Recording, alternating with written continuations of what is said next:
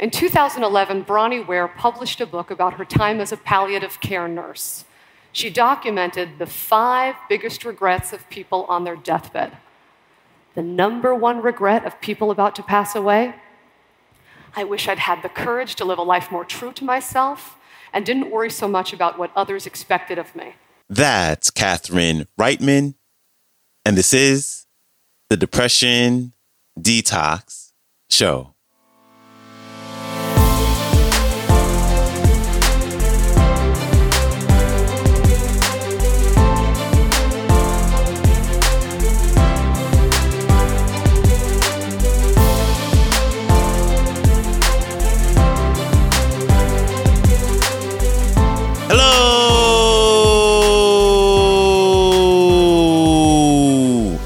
Welcome back to the Depression Detox Show, where we share ideas and stories to help you live a happier life. I am your host, Malik Josephs. Happy Friday. I'm super thankful for you tuning in with me today on our Friday episode, where we are wrapping up this week's talks with a great talk by actress and writer and producer who is most notably known for her most recent and current TV series entitled Working Moms. And she debuts on the show to awaken us of our awareness to the choices that we have, to make the choice to live out our innermost desires and to give ourselves the permission to choose to do the thing that makes our heart skip a beat or makes our heart just sing.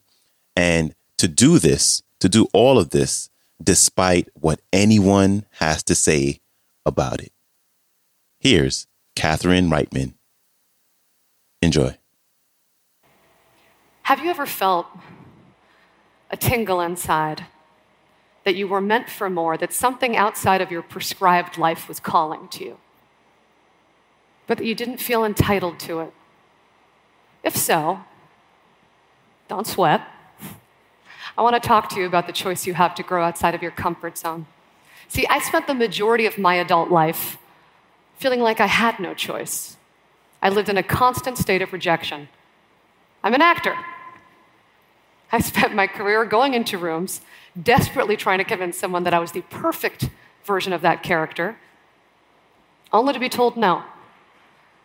I'm sure you're all thinking that acting is a very glamorous career, and the irony is the majority of creative types work a very small percentage of the time, if at all. So I got fed up. I mean, look, if I was trying to sell you this jumper and you said no, I could blame the jumper. But when the product is yourself, it becomes harder and harder to sleep at night.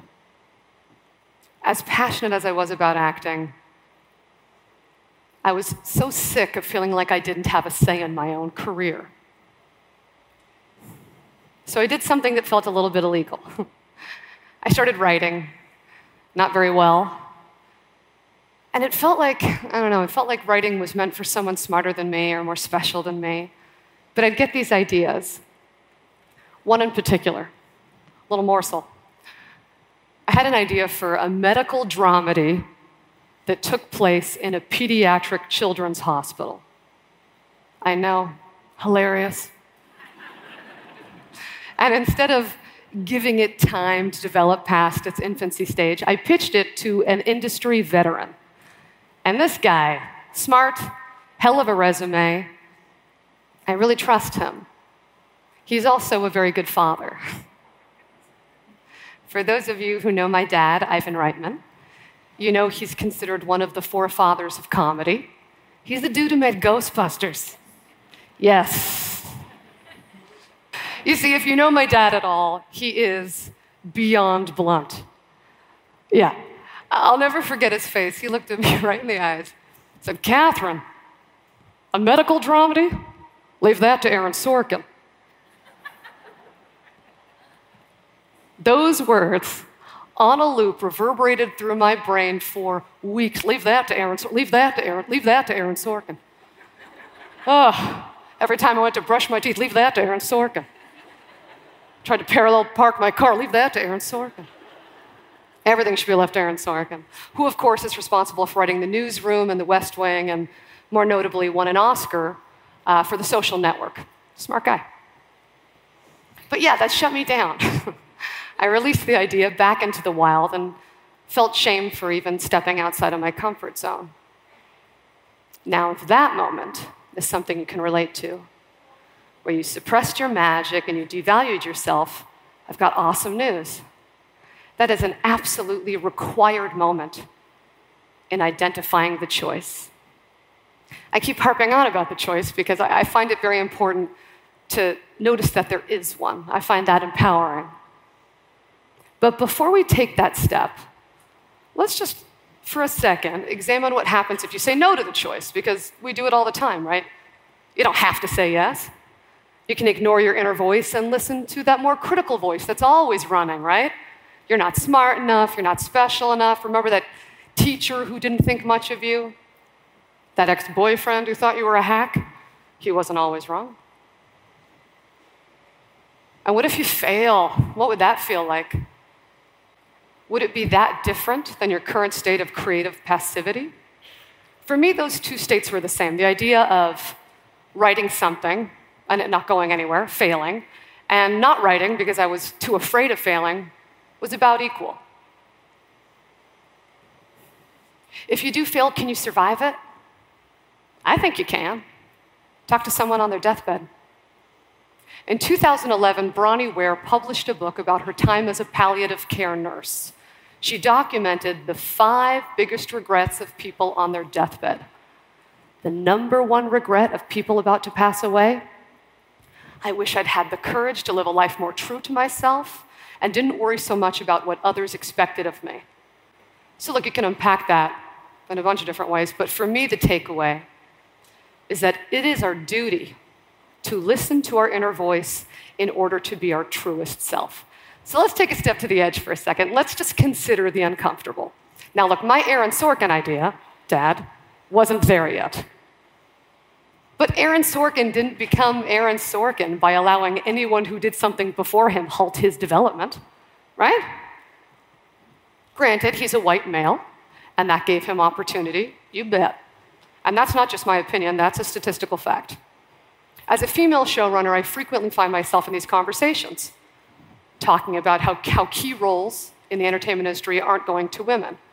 It's why I make a practice of hiring predominantly women, even if their resumes don't support it yet. But guys, Aaron Sorkin is not the problem. He's merely the incumbent. He is currently holding office, which means you get to be the challenger. And yes, your path into the arena must be a challenge. And in order to do that, you gotta enter the arena. That's where the choice comes into play. My path as the challenger started after I gave birth to my first son, Jackson. I went back to work too early. I say that because I had postpartum depression. And a few years ago, no one was really talking about postpartum depression because a lot of people associated it with the stigma that you were broken. Well, I was not broken, but I was experiencing a hormonal imbalance. I felt like I was having an identity crisis. I didn't feel like myself when I was with my son. I didn't feel like myself when I was at work, which made my first job back, shooting an independent film in Philadelphia, hard.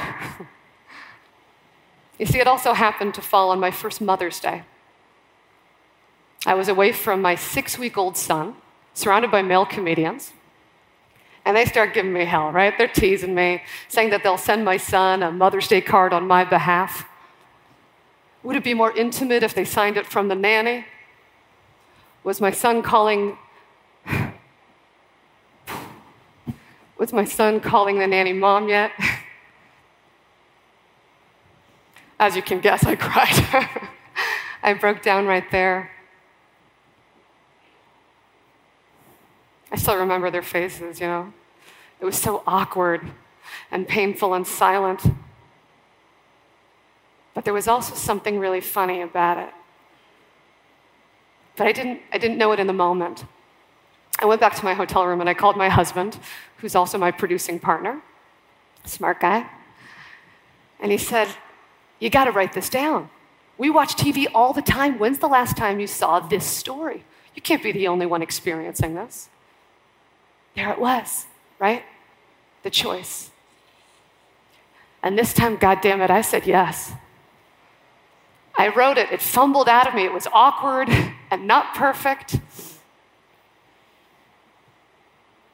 And for those of you who are familiar with my series, Working Moms, you know that it is the finale of the pilot episode, followed by my character personifying that moment by battle crying at a 900-pound grizzly bear.